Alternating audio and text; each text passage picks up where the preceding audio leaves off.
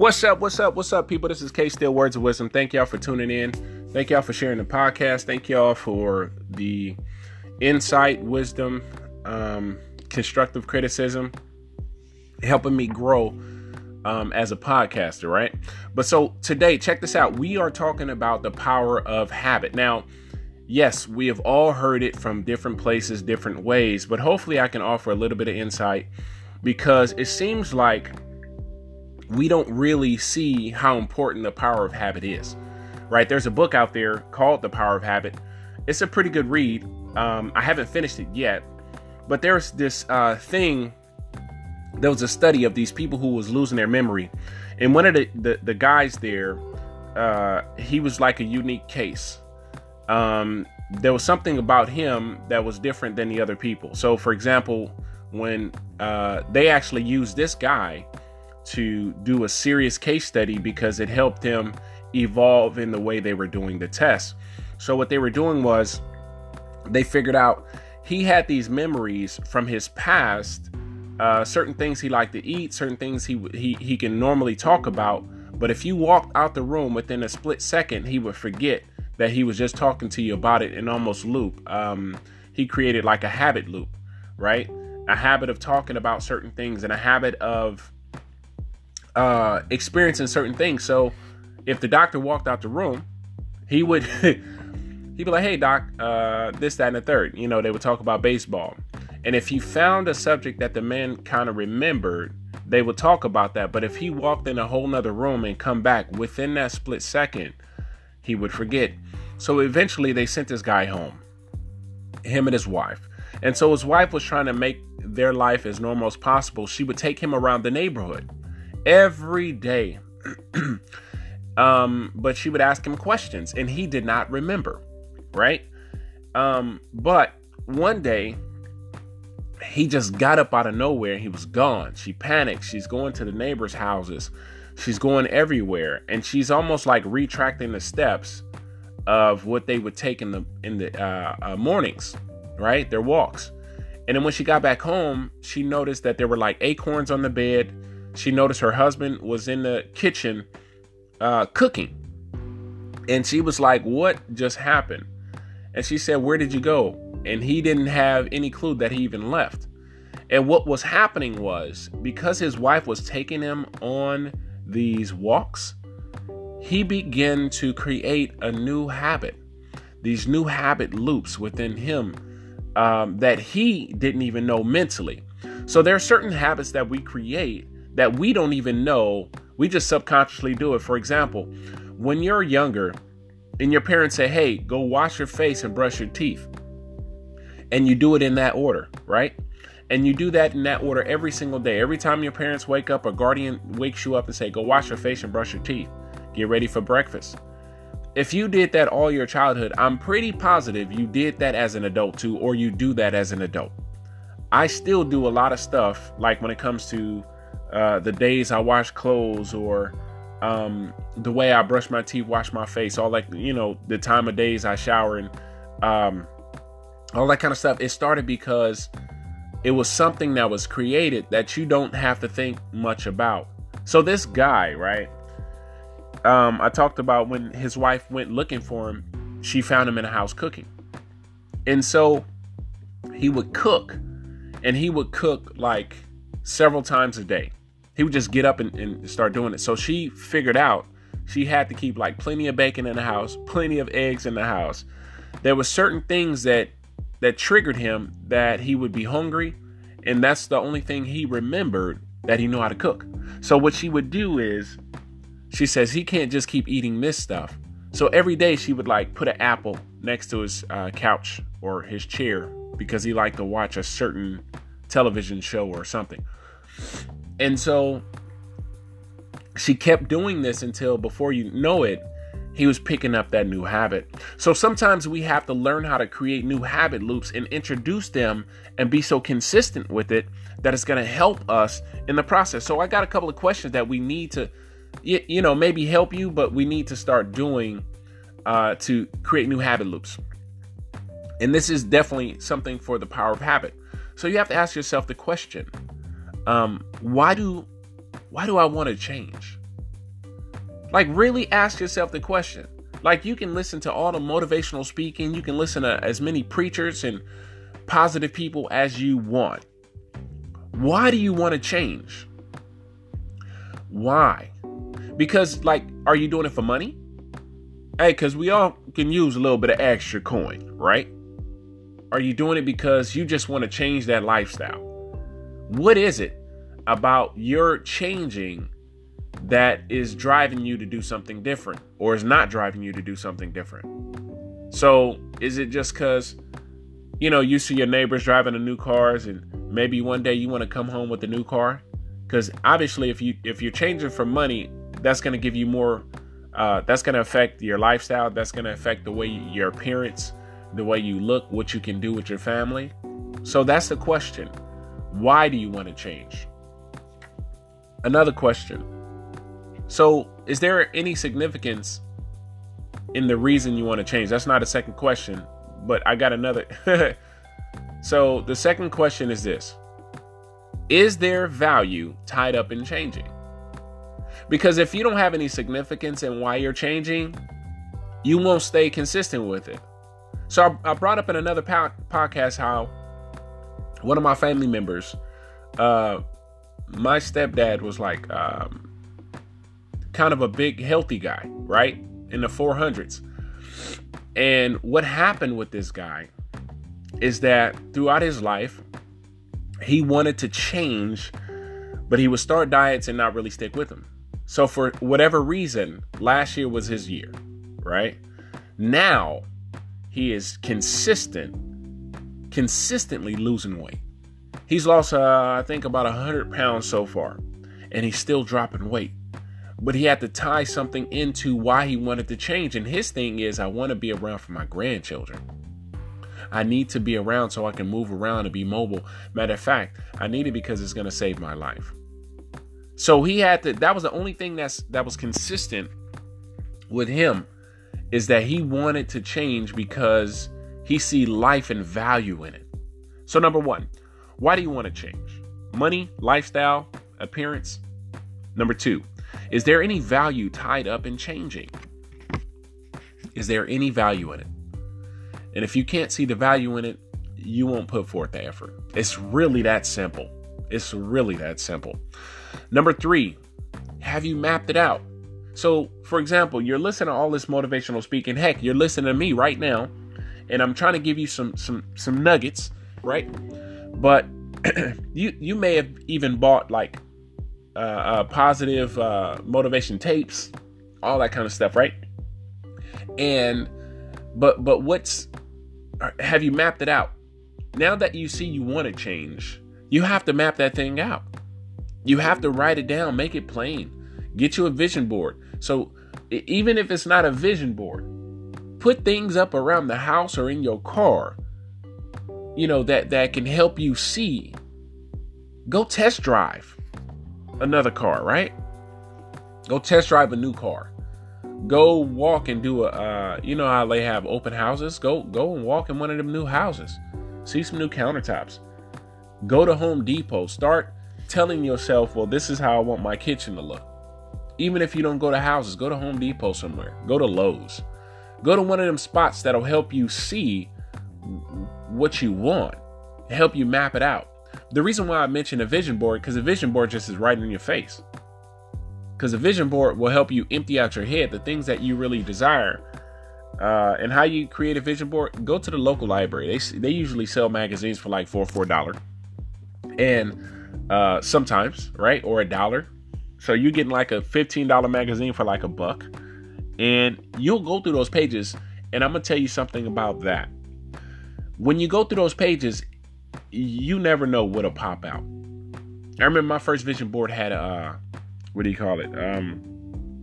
the pictures of words. Words would come out more than actual pictures. And I still have my first vision board. And I look at that daily, right? To make sure that I stay on course. So that's why you want to start mapping it out. Make your goal list. Make that board so big that where if it's not even pictures, you write your goals down. And you start checking off your list. I walked in my mom's room one time and I seen her vision board. It wasn't a collage of pictures or anything. She wrote down what she wanted and put a box next to it. And that box was certain goals that she had set for herself. The cool thing about it was at the beginning of the year, I'm looking at her vision board, her goal list, and 3 of them was already checked off before the end of the month of that first new year had happened. And I thought that was pretty amazing, right? So she got the rest of the year to knock off the rest of them. So have you mapped it out? That's number 3. Number 4, what are you doing different?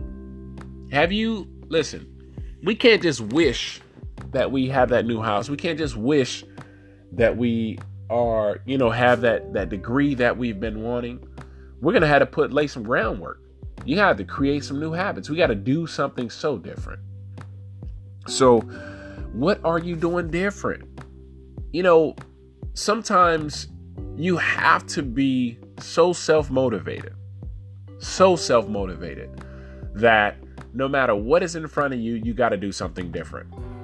For example, I hear people saying they can't do, say they can't go on vacations. And the reason is because they haven't mapped it out. It's not because they just don't have the money. So even when the money's tight, if you say, you know what, my goal is to go on this cruise by next year, change some things in your spending habits. So instead of, say you spend $100 a month on entertainment, spend $80, put $20 away toward that cruise. $80 will go to maybe going out to a movie. And if you can't go to a movie, cut that back too. Take that whole $100 and put it toward the cruise. If you really look at some of your spending habits, you can get to that cruise that you've been wanting to go to. You can get to that trip to Hawaii. It just may take you longer, but the fact that you got there is all that matters. It doesn't matter to people how long it took you to get there.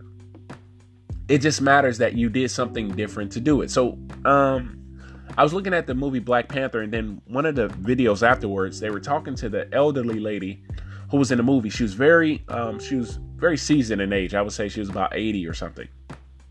And Black Panther was her first movie. And the reason being is she's always wanted to be in the movies. And this opportunity presented itself. And I think one of her grandchildren encouraged her or something and was like, look, it's no time like the present. Hey, give it a shot. If they say no, they say no, but at least you tried. And that was her first movie at 80. I'm not telling y'all to wait till 80 to start doing something different, but it took a positive voice, but it also took not just her hearing, you should try it. It took some application. It took her to say, you know what? I got to get out of my comfort zone. Some of us are so afraid of no and rejection that we don't give it our best. Even though, look, check this out. Even though I don't celebrate the witchcraft and all that kind of stuff, the movie, the Harry Potter books, that lady got rejected so many times, and now she's probably a billionaire a couple times over because of that series. But she constantly, because she believed in her work, she did the work, and then she took the rejection, and now she's known all over the world. That movie has sold billions of dollars worth of content, right? I put it to you this way. She's so well off now that her children, if she has any, I really don't know her story much, but her family don't have to ever worry about money ever, right? So they're well taken care of from that aspect. How many of us are sitting on these billion-dollar ideas, these billion-dollar gifts, these million-dollar ideas, whatever it is, and it's not getting done? It's just sitting in our spirit, and we're like, okay, one day that door will open, but you're not doing the legwork. So what are you doing different? And these are questions I hope you really ask yourself. And the last one, most importantly to me, is, can you see yourself in that space? Can you see yourself in that space? For example, you cannot, it ties into number 3. Have you mapped it out? You can't have it if you can't see it. I see this in almost every podcast because it's so true. If you can't see it, you got to feel some of this stuff. Some of the stuff that you want, you got to go sit in it. You know, one of my cousins got a Maserati. I may not want a Maserati, but I look at that as a luxury vehicle. So one day I went over his house and he was like, cousin, you want to drive this thing? He said, you can have it anytime you want to.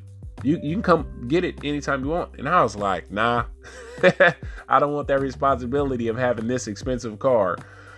And then anything happens, you know, not trying to be a worry wart, you know, about things happening or a negative person. But I'm like, let me just sit in it. You drive it. I'll sit in it.